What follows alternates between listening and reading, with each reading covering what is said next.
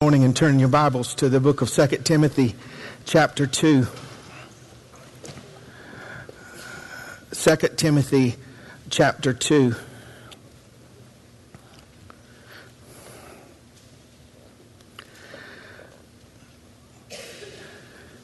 It's been a practice in many churches, and especially on social media. You will see different people, not that it's right or wrong.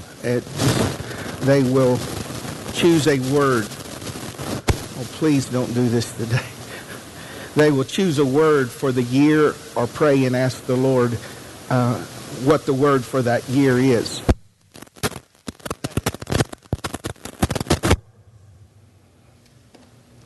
Excuse me. Is that better? Okay. That has not been my practice. I did one time, someone asked us to choose a word, and I don't think I took it to heart like I was supposed to, and I just picked one, and every time it showed up, it knocked me over the head, and so I didn't want to go off in the flesh and do that much more. But this year, I believe that word found me, and I believe it's a word for the days ahead for us. And you need to know, if you pick a word, that's one thing. But if the Lord gives you a word from His Word, a rhema word, a living word, there is a spiritual dynamic attached to that empowers, that illuminates, that strengthens, that affects us mentally, emotionally, spiritually, relationally. And in the power of that word, you can go 40 days to the Mount of Horeb. And I believe this verse, and by the time this Sunday is done, if the Lord allows, you will have one word to be the foundation for all the other words that will come to you out of His book. And it's this, 2 Timothy 2:15.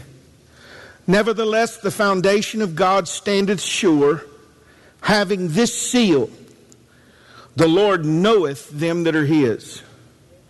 And let everyone that nameth the name of Christ depart from iniquity. Nevertheless, the foundation of God standeth sure, having this seal, the Lord knoweth them that are His. And let everyone that nameth the name of Christ depart from iniquity. I want to speak to you this morning, if the Lord allows, by His grace, on the word nevertheless. Let's pray together. Father, I just stand before you on this first Sunday of this year, more aware of my inability than ever before, and more in need of your ability that's available and faithful. I just thank you for the privilege that's mine, although undeserved, to be a preacher of your word.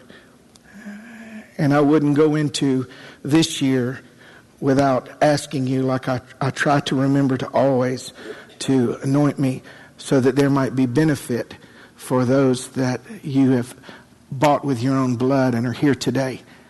Anoint my words with your Holy Spirit, I pray, Lord. Let us see Jesus more clearly. Let us see our commission more clearly. Let us see your promises more clearly. Touch our eyes with the salve of your Spirit, O Lord. And help this word to be knit to the fabric of our soul, Lord, I pray, so that we would have the benefit thereby in the coming year. Lord, I ask today that you would bless Wade and Brooke and Precious Olive, that you would strengthen them and encourage them and remind them of our great love for them. And Father, if there's a blessing reserved for us here, I pray that you would give it to them, and just keep that which we've committed to you over the years, Lord, against that day, I pray. In Jesus' name, amen. You may be seated this morning.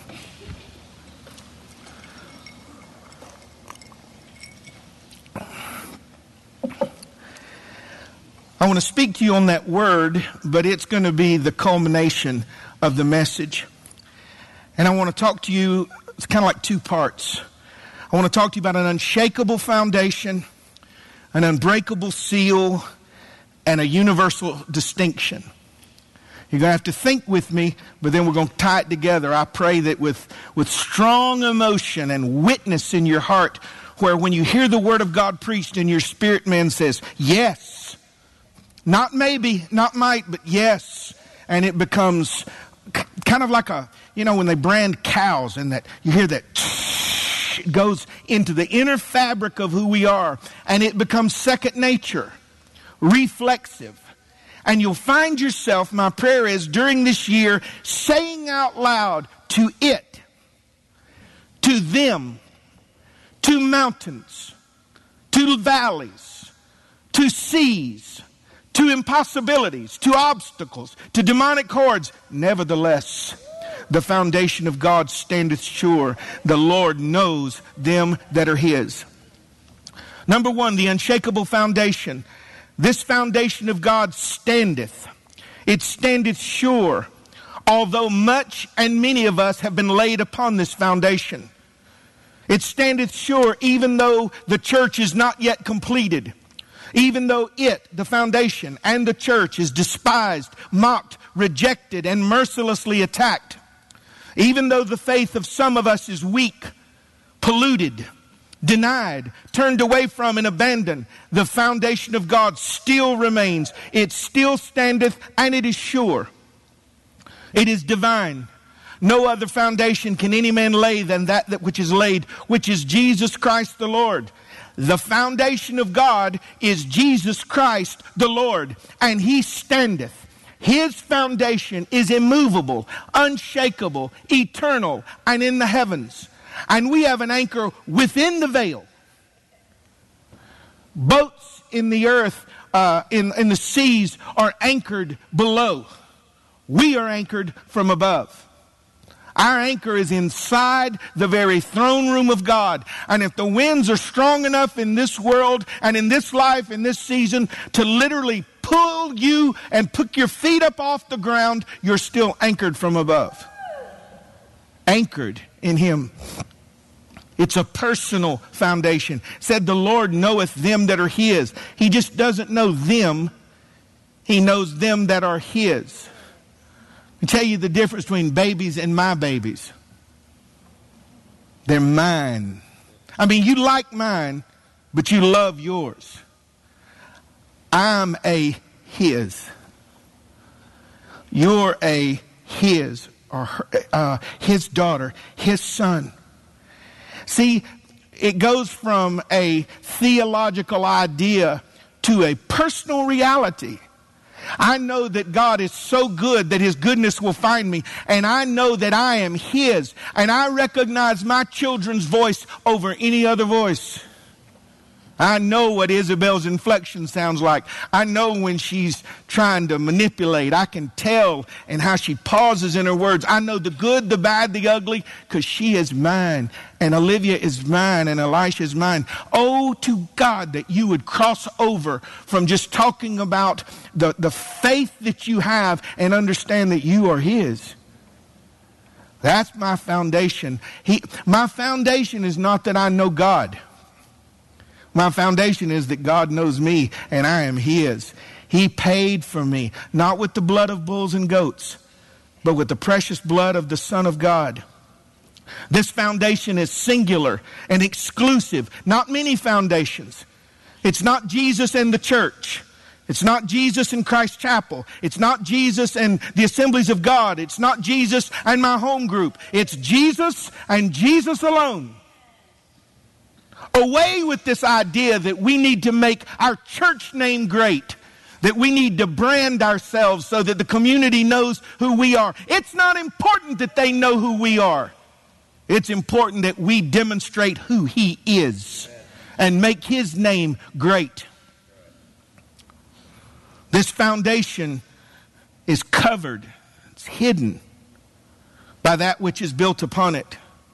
It's invisible to the naked eye.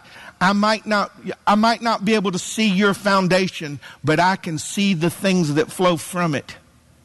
It's stable. It's immovable. During high winds, great rain, calamities, disasters, and war, it's time-tested. It's factual. It's provable by a record in heaven.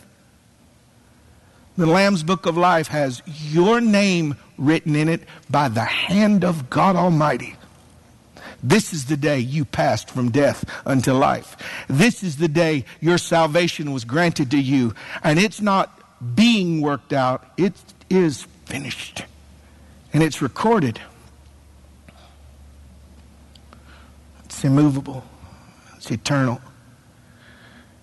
And I want my life to be lived not just in awareness of that foundation, but on that foundation. Number 2, it has an unbreakable seal. Having this seal that the Lord knoweth them that are his. That's not the same as the seal of the Holy Spirit. See, you've been sealed with the Spirit until the day of your full redemption.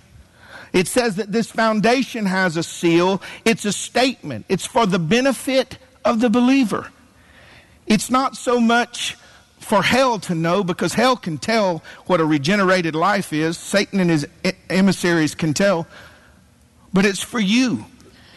Since you can't see the invisible part, this seal is supposed to be external. That the Lord knoweth them that are his. It's invisible to the eye, but traceable in the life. The Lord knows them that are his because he has redeemed them. Because of the Spirit of God working in you. Because of your love for God and your need of him. Don't forget with all you're doing that the greatest commandment is to love the Lord your God with all your heart, with all your mind, with all your soul, and with all your strength. That's the greatest commandment. And he knows us because we love him. And we desire to do the things that are pleasing to him. The Spirit of God working in us. We are not changing because of resolutions alone. We are changing because there is within us a part of the Godhead that is pushing us to Christ-likeness, that pushes us to glorify God in our choices and in our decisions. Excuse me.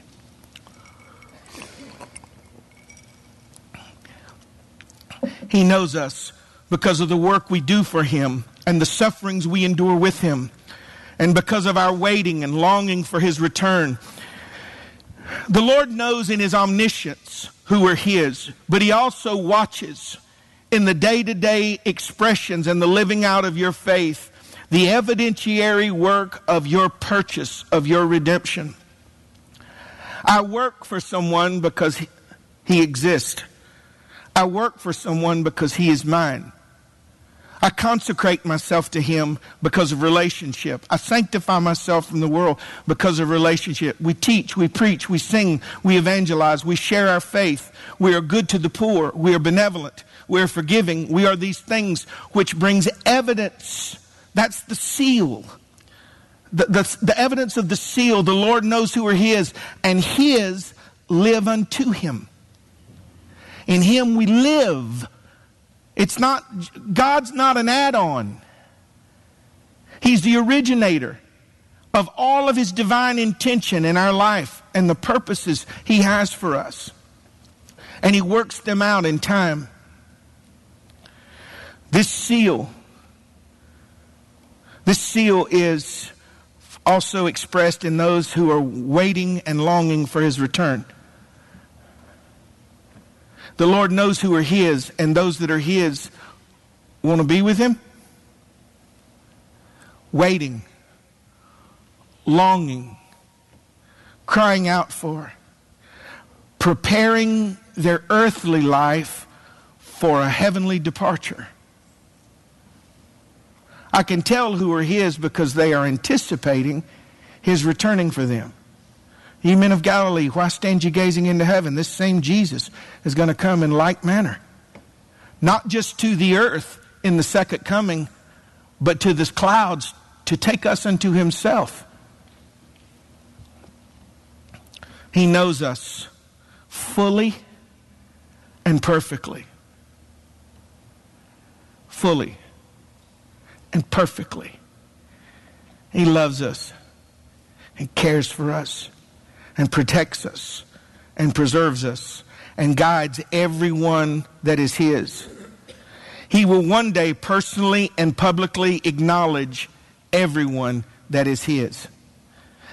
I don't know how that's going to play out, whether it'll be all at one time or if it'll be both, all at one time and individually. But somewhere in eternity, there's going to be that moment. Where's John? Come here. Poor old fella, come here. Okay. I love you. You're mine. You're mine. You didn't choose me, John. I chose you. You're mine. You're mine. He's going to acknowledge us in front of family members. Some of you have family members that have mocked you your whole life, and you're drinking the Kool-Aid, and you're poisoned with the opiate of ignorance, and you've created this religion, and God himself is going to separate you in that day, and when he makes up his jewels and he says, these are mine. They were mine when they told you so. They are mine, and they shall forever be mine. He is going to publicly identify and acknowledge us as his prized possession. Isn't that humbling? Isn't that beautiful? This seal is one of a kind, but there are many counterfeits. They'll tell you this is the identity of the believer. This is the identity of the believer. A believer must do this. A believer must do this. I'm identified by a seal that the Lord knows them that are his. This seal is not ornate or elaborate, but it's perfectly simple. Sonship. When the disciples watched Jesus pray, they would ask him, they'd say, Lord, teach us to pray. The only thing they ever asked Jesus to teach them how to do. They didn't say, teach us how to preach. They didn't say, teach us how to perform miracles. They watched the union between Jesus the Son and the Father, and they said, Lord, teach us how to pray. And he said, Our Father. That's how you pray. Now, there was more to it, but he said, everything starts with, continues by, and culminates in sonship. Come before me in his name. Come before me in relationship. Come before me.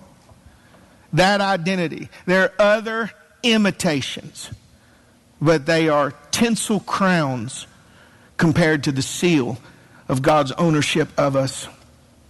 This seal cannot be altered or broken by any other being or force.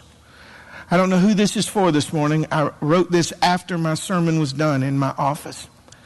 But your position in Christ is not connected to anyone that was never there, like a parent or a spouse that walked away or someone that your walk with the Lord caused them to leave you.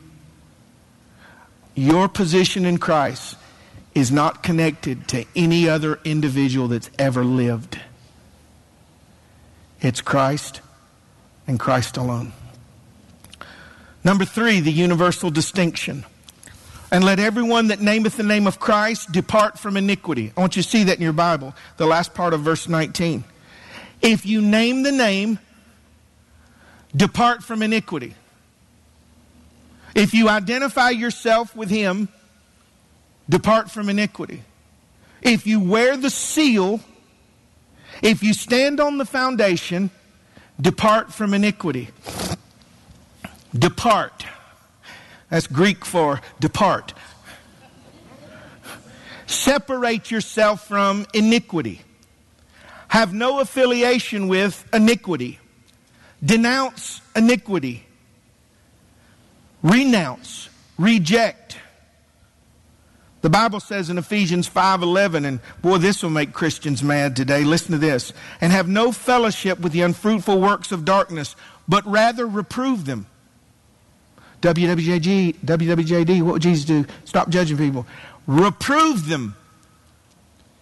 Not only do we not have association with the works of darkness, but we reprove it so that other immature believers won't fall into it. We reprove. We stand separate. I cannot walk in sin and walk with God. You cannot walk with sin and walk with God. If you walk in sin, you walk in a different direction than Jesus. you walk at a different pace than Jesus.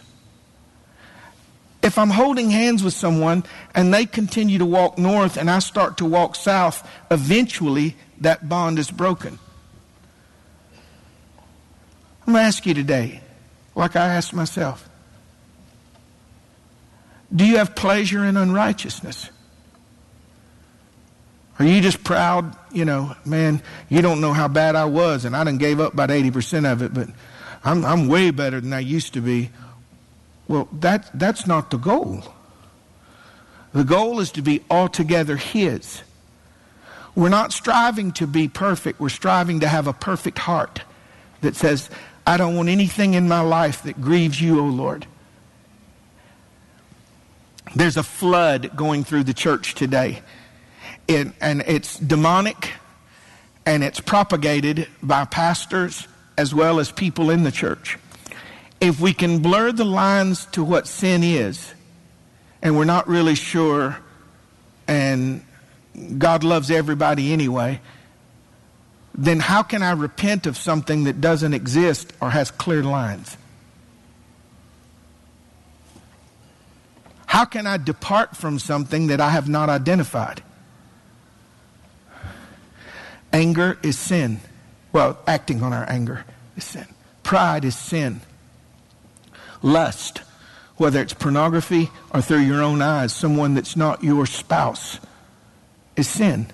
Greed is sin. Unforgiveness is sin. Racism is sin. Selfishness is sin. We are supposed to be aware of these things, and this is why Christians, I guess, it's so narrow that we want to live broad-shouldered like everyone else. That's why y'all like the aisle seats. I sit on the aisle seat because there's room. We like room. But if you come after Christ, the first words are deny yourself. If you want to follow me, deny yourself. Deny yourself the opportunity, the luxury, the freedom, and live constrained for my glory. If you name the name of Christ, depart from iniquity. We depart from iniquity because of His holiness. You don't hear this preached anymore. I don't hear it anywhere, especially on Christian television, the majority of it. Without holiness, no man shall see the Lord. Well, I'm going to see Him. Without holiness, no man shall see the Lord. First of all, I have to stand in His righteousness, but I can't partake. I can't live in immorality or sin. We all sin, but if we sin, we have an advocate to the Father, and we should confess our sins and depart from. Do you know what we do to rationalize? Some of us here. When sin is here, we might not practice it, but we're close enough to enjoy the heat from it. Depart is the word. Depart from. If you name the name of Christ, depart from. Distance yourself from. I've said this for many years. There's a 0% chance of me getting shot in Atlanta today. For one reason. I'm not in Atlanta. There's distance between me and that bullet. You see? How near are you to a sin that you are not practicing? Depart. We depart from sin because of this expectation, God's expectation, and His commandments. We depart from sin because of the fear of the Lord. We depart from sin because of our new nature and the conviction of the Holy Spirit. We depart from sin because of our knowledge of the Scripture and our firsthand experience with it in our lives. If for no other reason, if we would cognitively look at what sin did in our lives, we would depart from it, but we have rationalized and we've excused and we have been brainwashed. There's a reason they call your television shows programming. We're brainwashed to where you watch your Lifetime movie and the woman's not really in love with her husband because, he doesn't bring her coffee in the morning or he brings the wrong kind. And there's a guy at work who really understands her and he brings her coffee. And before you know it, you're rooting for her to leave her husband and get with Freddie at the coffee. And he brings her coffee and you go, oh, Because we're programmed. Instead of saying, that ain't right, that's not her husband. That's not right. That's when you're near, the smoke of that fire gets all on you and brings you great confusion. Depart from that iniquity.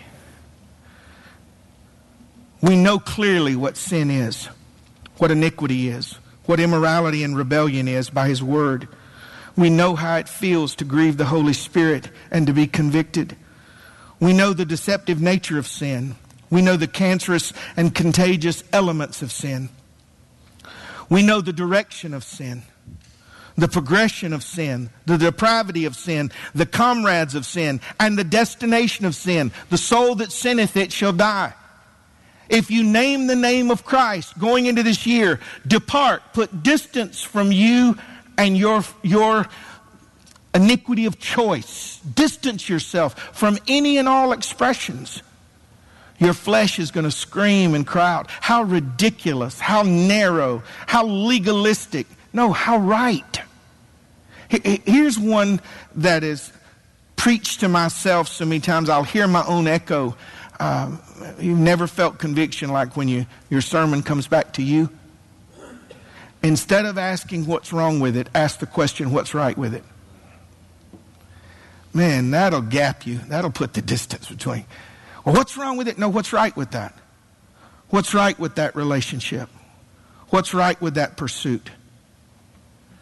And if I can't make that pursuit be God-honoring and God preeminent, then it's probably not good for me. And we know the high cost of sin to ourselves and others. We know what sin is. We know what we're convicted of. Preacher, but I'm not convicted of it. Not anymore. You used to be. But you've seared your conscience with a hot iron. And can't we all see from the onslaught of media and television and the lukewarmness of others that things that used to make us blush and hide our face now is no big deal? God give us back the conviction of a pricked heart and say, that's not good. Turn that off. I'm not watching that. Of course, we're all good Pharisees. We judge people from our strengths, you know. But I'm amazed at the people that will come on Facebook or something and they'll watch some award show and it will be a demonic display of false gods and Ashtaroth and Baal and demonic dances. And they'll comment, did you see so-and-so perform that? Oh, girl, wasn't that something? I'm going, what is wrong? We have seared our conscience as with a hot iron, and we no longer understand that the distinction is supposed to bring a separation. We're supposed to know. We're supposed to know that grieves the Lord. And listen, you can't gauge it by somebody else because their knower may not work no more.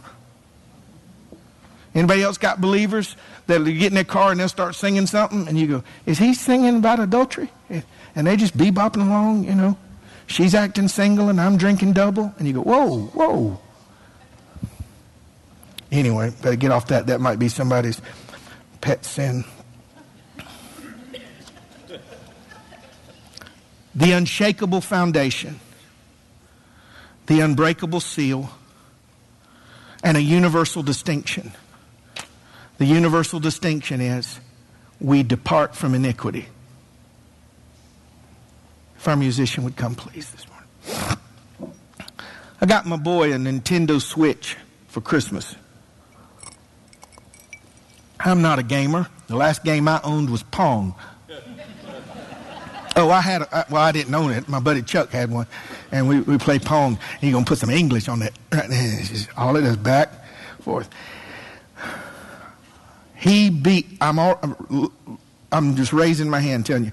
My 7-year-old beat me 9 times in a row at Mario Kart.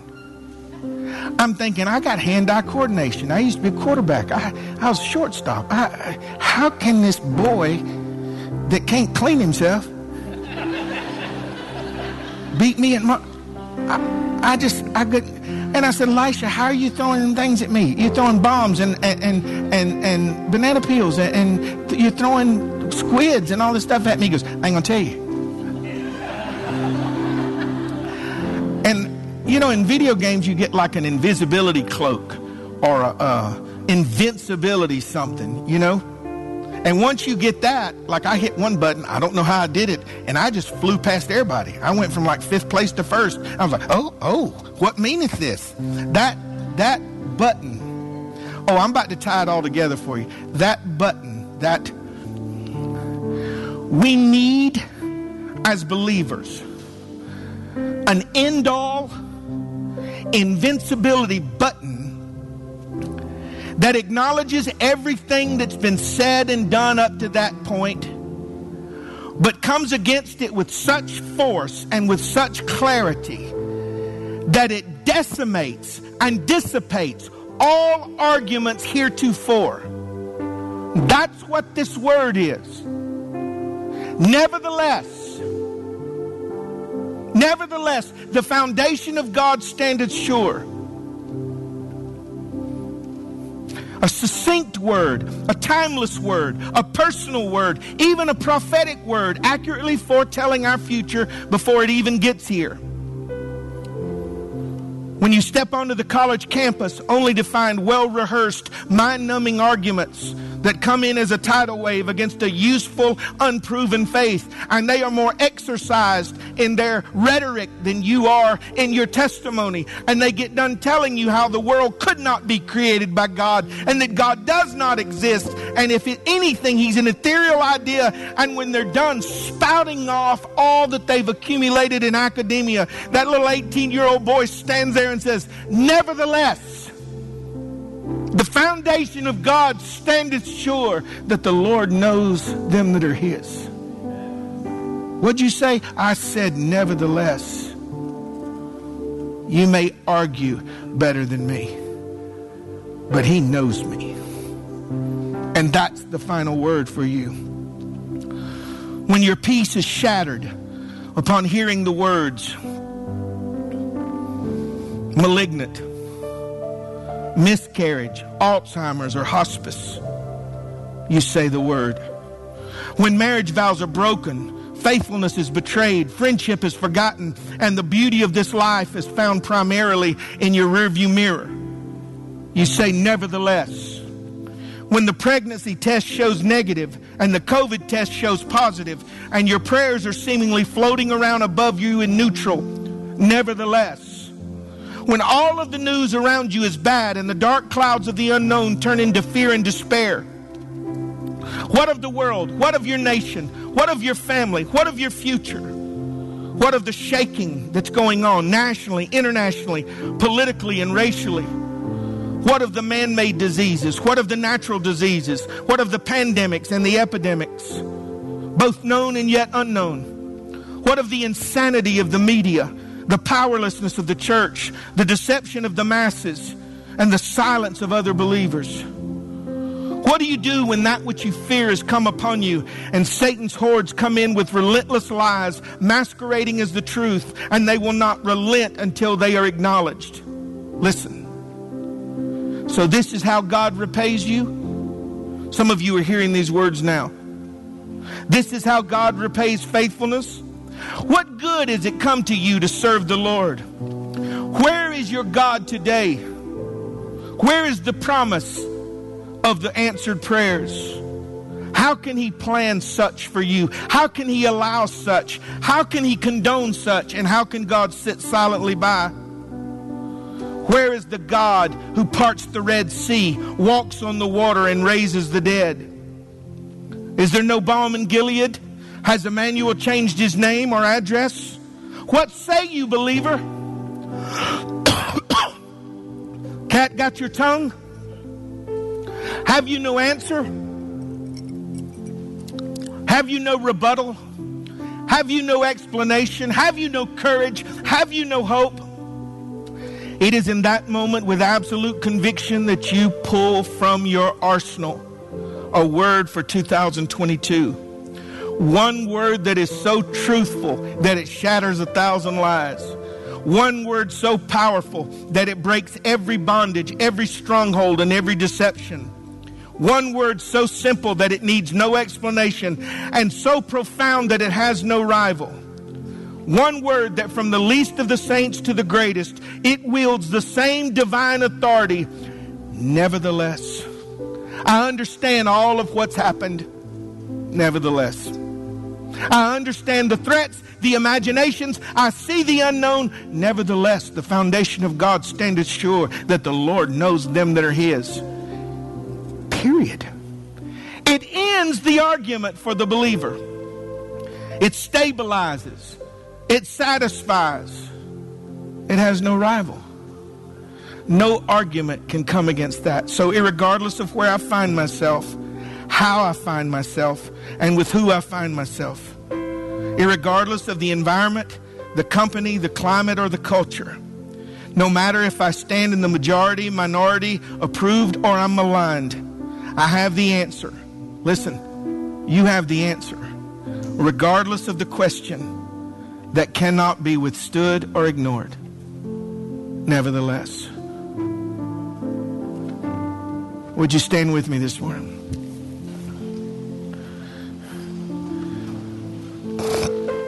I want all of you to look at me this morning, if you will. I want you to go home and ask the Lord to bury this deep in your soul, and I want it to roll off your tongue during the year. In public and in private. When you're strong and when you're weak. When you're in season and when you're out of season. When you know exactly what's going on and when you're confused. You say that word. Hell trembles at the idea of you knowing that you are God's. Nevertheless, the foundation of God standeth sure. Having this seal, the Lord knows who are his. Period.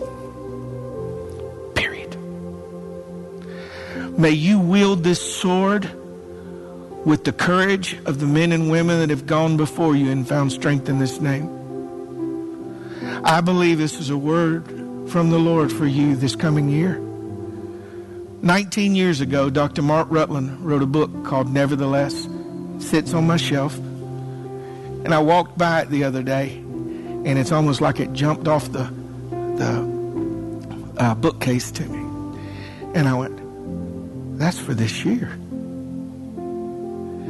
It's what you're carrying in your arsenal. You know, in Elisha's little game, one of the games, they had, the little guy had things in his backpack. He had an axe and a sword and a stick, and it looked like a Fred Flintstone pork chop or something. I don't know what it was. He had all these things in there, and he just reach in there, and you know, I'm just getting killed by everything. I got a butterfly come by and kill me, you know, and Elisha's just killing these huge creatures. You know what I got in my arsenal for this year?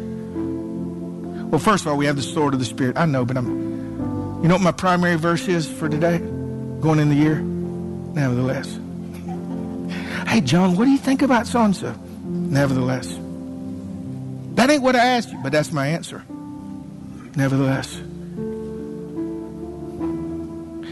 Do you believe that's for you this year? You are more secure today than you've ever been. Equally as secure as you've ever been. God has carved you in the palm of his hand. If Jesus tarries, it's going to get worse before it gets better. But the foundation is going to you're going to be more aware of it. And the seal is going to be more present. And you're going to have a peace that passes understanding. It's not explainable. You say, how is it? Man, there couldn't be much else wrong in my life. But I'm good. What? Isn't that crazy? Nothing's working. Nothing seems to be working. I don't know what I'm going to do, but I'm good. How can you say you're good? because the foundation of God standeth sure. The Lord knows them that are his. Would you just bow your heads for a moment, and then we're going to close with a song of worship. Would you just talk to the Lord? If this is in your heart, you don't have to do it, but if there's something in this message that stirred, I want you to say that word to yourself and to God, and let hell hear it, nevertheless. Nothing's changed, nevertheless. I'm still God's, nevertheless. He still cares, nevertheless. Nevertheless.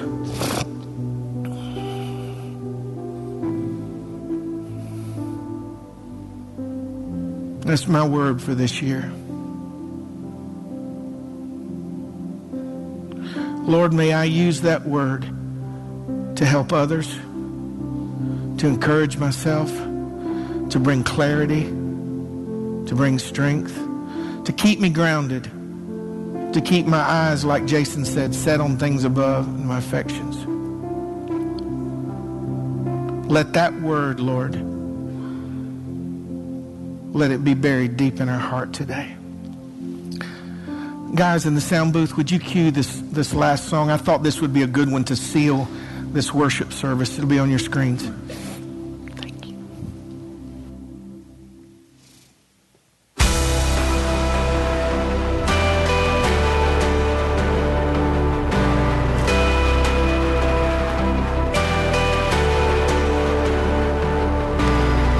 They say this mountain can't be moved.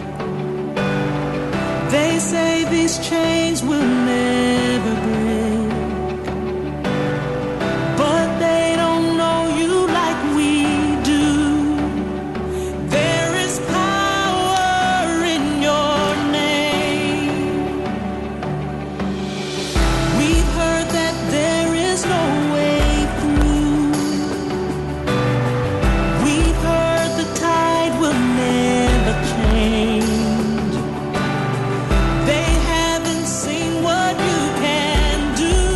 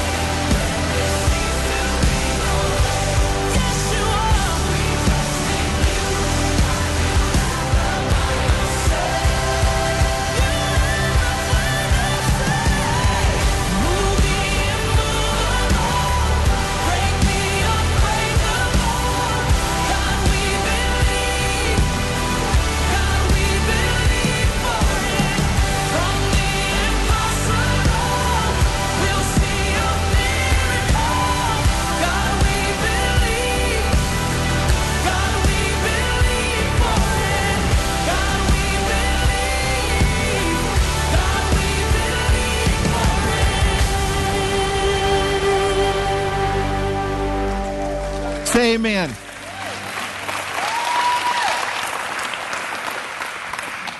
So let's go into this year strong in the Lord and in the power of his might, full of the Holy Spirit, and buried right under the surface, a word that's going to carry us home. Nevertheless, have a wonderful Lord's Day. God bless you.